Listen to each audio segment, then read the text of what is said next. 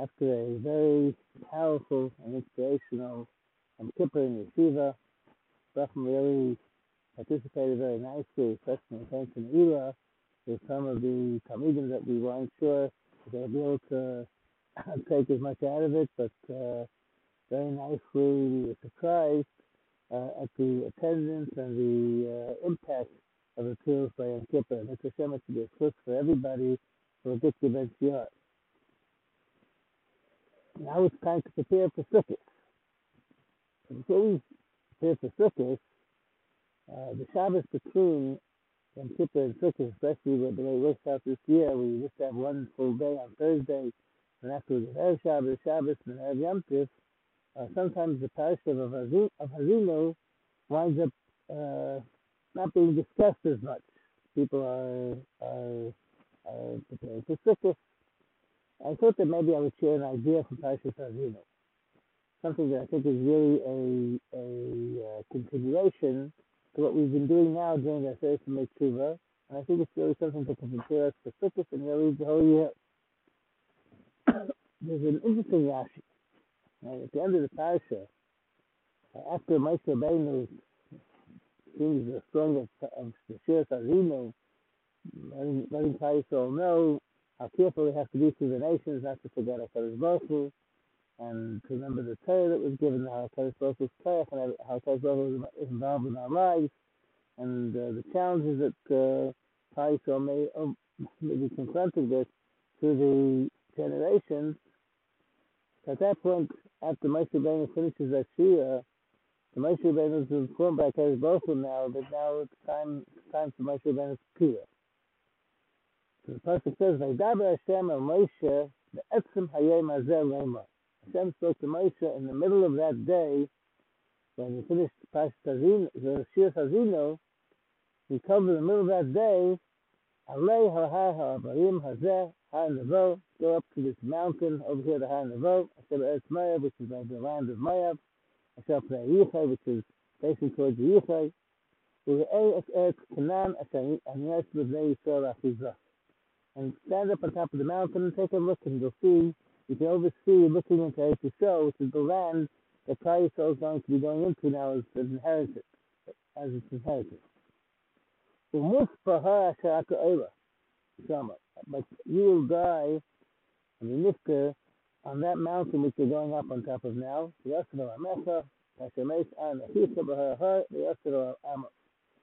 you'll be taken away from the nation, just like Aaron resisted by Har, so you will be by this mountain of Har Nevo. Why? Because of they didn't listen by the Meriva, and they hit the rock instead of talking to the rock. Now it's interesting, right? The pasuk says Hashem told him the etzem hayom hazeh. Rashi points out the shloshim hakayimos nemar be'etzem hayom hazeh. There's three places in the Torah where the Torah uses the words etzem hayom hazeh. Nemar b'Noach, when Noach built the Teva, right? It says that he built the Teva and they went into the Teva be'etzem hayom hazeh. They went in the middle of broad daylight into the Teva when the Mabul was about to start.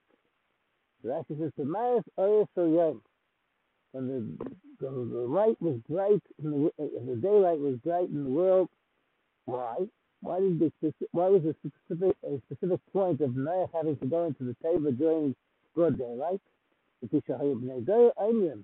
people from his generation would say, he's building this Teva.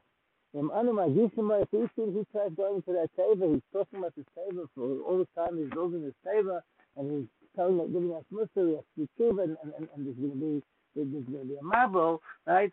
It's all not true. And when we notice he tries going in there, ain't on the money for us to come to the Teva. We're going to stop him. We're not going to let him go into the Teva. But not only that, we're going to take all types of tools, axes and hammers and things. We're not going to go inside, but we're going to break the Teva into pieces. I'm going to say, I'm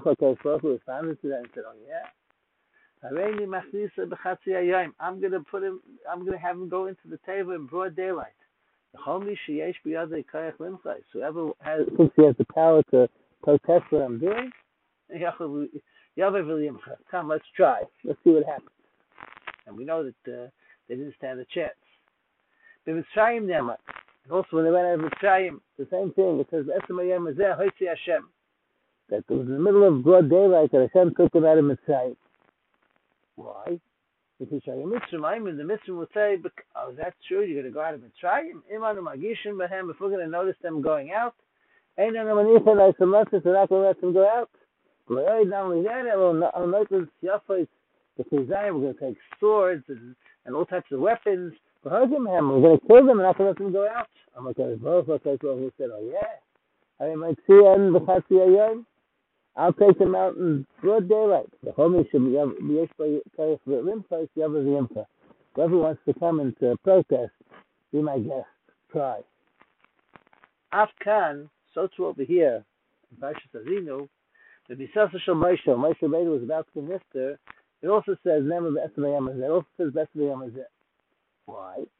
I'm in the Kafir. So Kaisel said, oh yeah, it's actually, Kosh Baruch Hu, we're going to take Moshe Rabbeinu from us. If we realize that's trying to happen, we're not going to let him go. We're not going to let him be taken away. How could it be? This person who took us out of Mitzrayim, the Karel and Sayam, and he brought us across Yam Suf, right? And he split the Yam. But and his foot came down the man that they had for all these years. They gave some as a slab when they needed things for meat, and the slab came down. The hell on us of the air, right? And they brought us up to the air, and that's one of the Torah, and the cliff when he got the Torah. Ain't no money for that, so we're not going to let him go.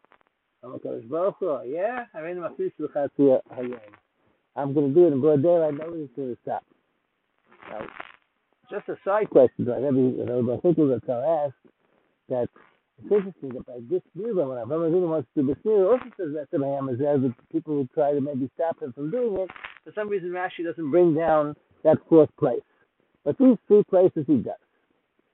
So when Rebbe asked the question, he said, I don't understand. It's a question a few people ask, right?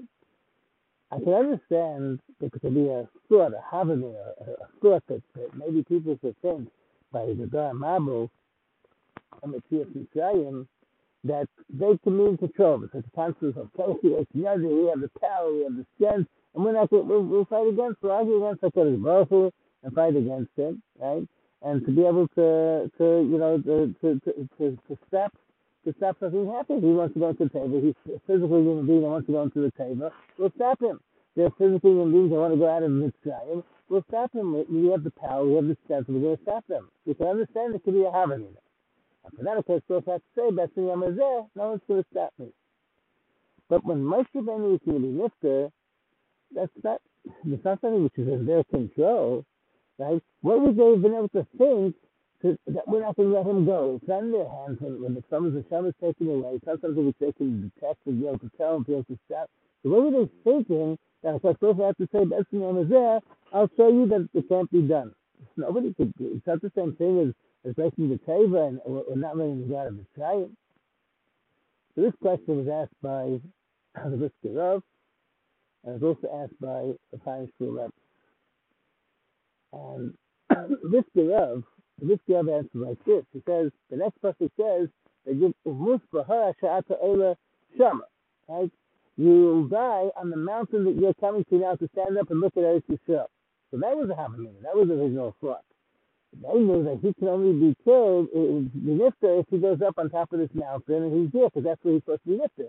So they could have thought, well, we won't let him go up on top of the mountain, because he's specifically supposed to die over there.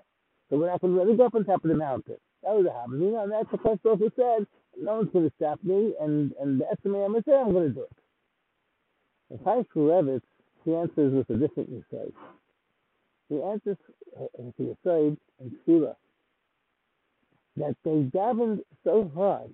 They thought to the Koach of Tefilah, they davened so hard that Tefilah would make a mitzvah, would make a physical existence of being able to stop and not just that it's something active, because in other words, people would say that, well, you daven to Hashem can decide, I don't want to listen to it. You see from here, the Koach of Tefilah has a Koach that it's a tool, it's a tool that we have, and with that tool we can break through things and break through the Ikea, the heavens, and Exardin, and be able to break through and to be able to change the Exardin. You know, he goes down from the Medrash, the famous Medrash at the end of Dvorim, in Pashas Zayka Bracha. It talks about Moshe Rabbeinu's Kira. Right, the Medrash says, "I'm there for an essence Lisa Kivas of Rabbi Moshe Ve'Elohim." 10 times we're talking about Moshe Rabbeinu's Lisa, and it leads to different sukkim. I probably not for Ramos or for her. We go to all the different places where it's mentioned. So now it says, "Teachers said, Ada Sarah Pa'amim." Gives her up for a sanitized to serve a diamond in Katin Kazin. Right? A touch at Shenigra of Bezin Agavil. It took 10 times for the Gzardin to be made in Shemayim in order for the Gzardin to be signed finally. Right? So in other words, Moshe Rabbeinu heard that there's a Gzera that he can't go in. So at first, he didn't take it as, he didn't realize how serious it was. Right? The Medrash says, the David Zayakar Be'enim Shal Moshe. This is something that Moshe Rabbeinu took not as seriously. He was a little bit light about it. He said, how many times Klal Yisrael sinned so many times? The kibbutz should be kashya them, rachamim, yad kilu many, right? And I was davening for them all the time, and my prayers were answered. And there's a pasuk, right? And all the, so there was proof of the kapara, and he should make a custom in the Eli, like also saying, so either I never sinned from being a child, my kira shouldn't be answered. I first saw that it wasn't being taken seriously. Moshe Rabbeinu thought that his kira will for sure be able to be answering, so he made a zera in Shemayim that the kira should not be niskabel. Right? The Medrash says, "Ma'as HaKadosh Baruch Hu, what HaKadosh Baruch Hu do? Ba'isha Shah, this is the first Shah B'Shah, so Rekia before Bezdin, he declared in every gate, in every part of the heavens, and every bezdin in the heavens, that his tefillah shouldn't be answered. And he tried 510 times, the match of Eskanan. Rayalu, Oysa, the Pranav, and Mitnei, Sheneflam of Exardin. It wasn't going up because it was a fasim for the Exardin. Oysa, Malach Shememuna, Hafraza, Hafzariel, Shemai. The Malach that was in charge of this announcement, his name is Achzariel. They instructed right then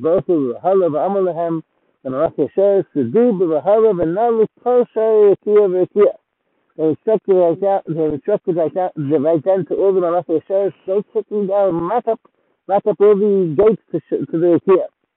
Because the power of Moshe Rabbeinu's Ikea is so strong and it's going up, because Shemayim is Vikshu Maras and Ikea wants to go up to the Ikea, so close the gates. If they close to Rosh Moshe because of the Torah of Moshe, the Torah of Moshe.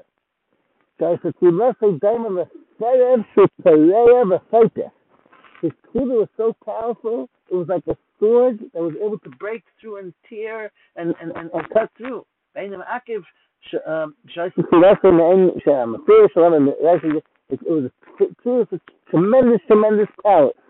And therefore there had to be a strong, chaos coming from up above to lock those sha'arim, to lock those gates and not allow the tefillah to be opened up, go through.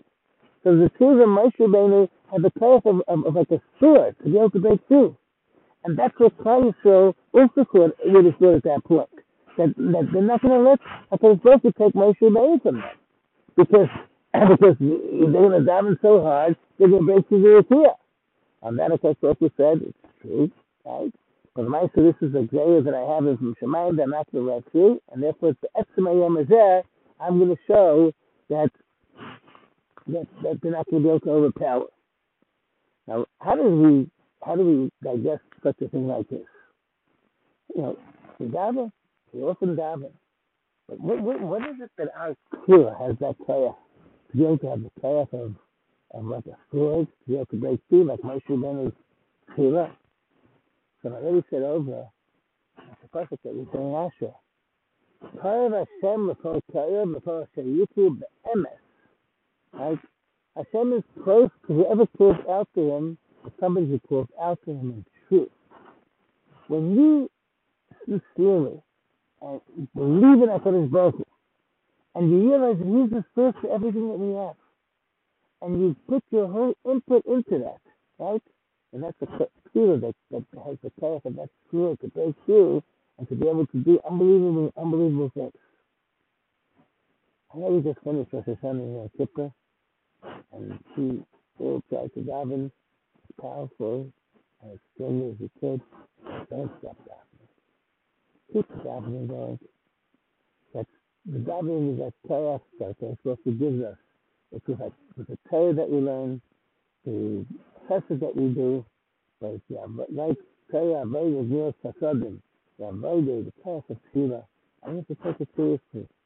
We have to make sure that we have a proper opinion that we daven with, because the chaos of dominion is so much more powerful than the chaos of aluminium. And we have to make sure that the that the atmosphere of the davening that we have is the proper atmosphere, that people are taking the davening seriously. And we ourselves have to realize that Ein Oid B'Vado. I think both is that source for everything, and we have to be parallel of the MS, pour out in truth.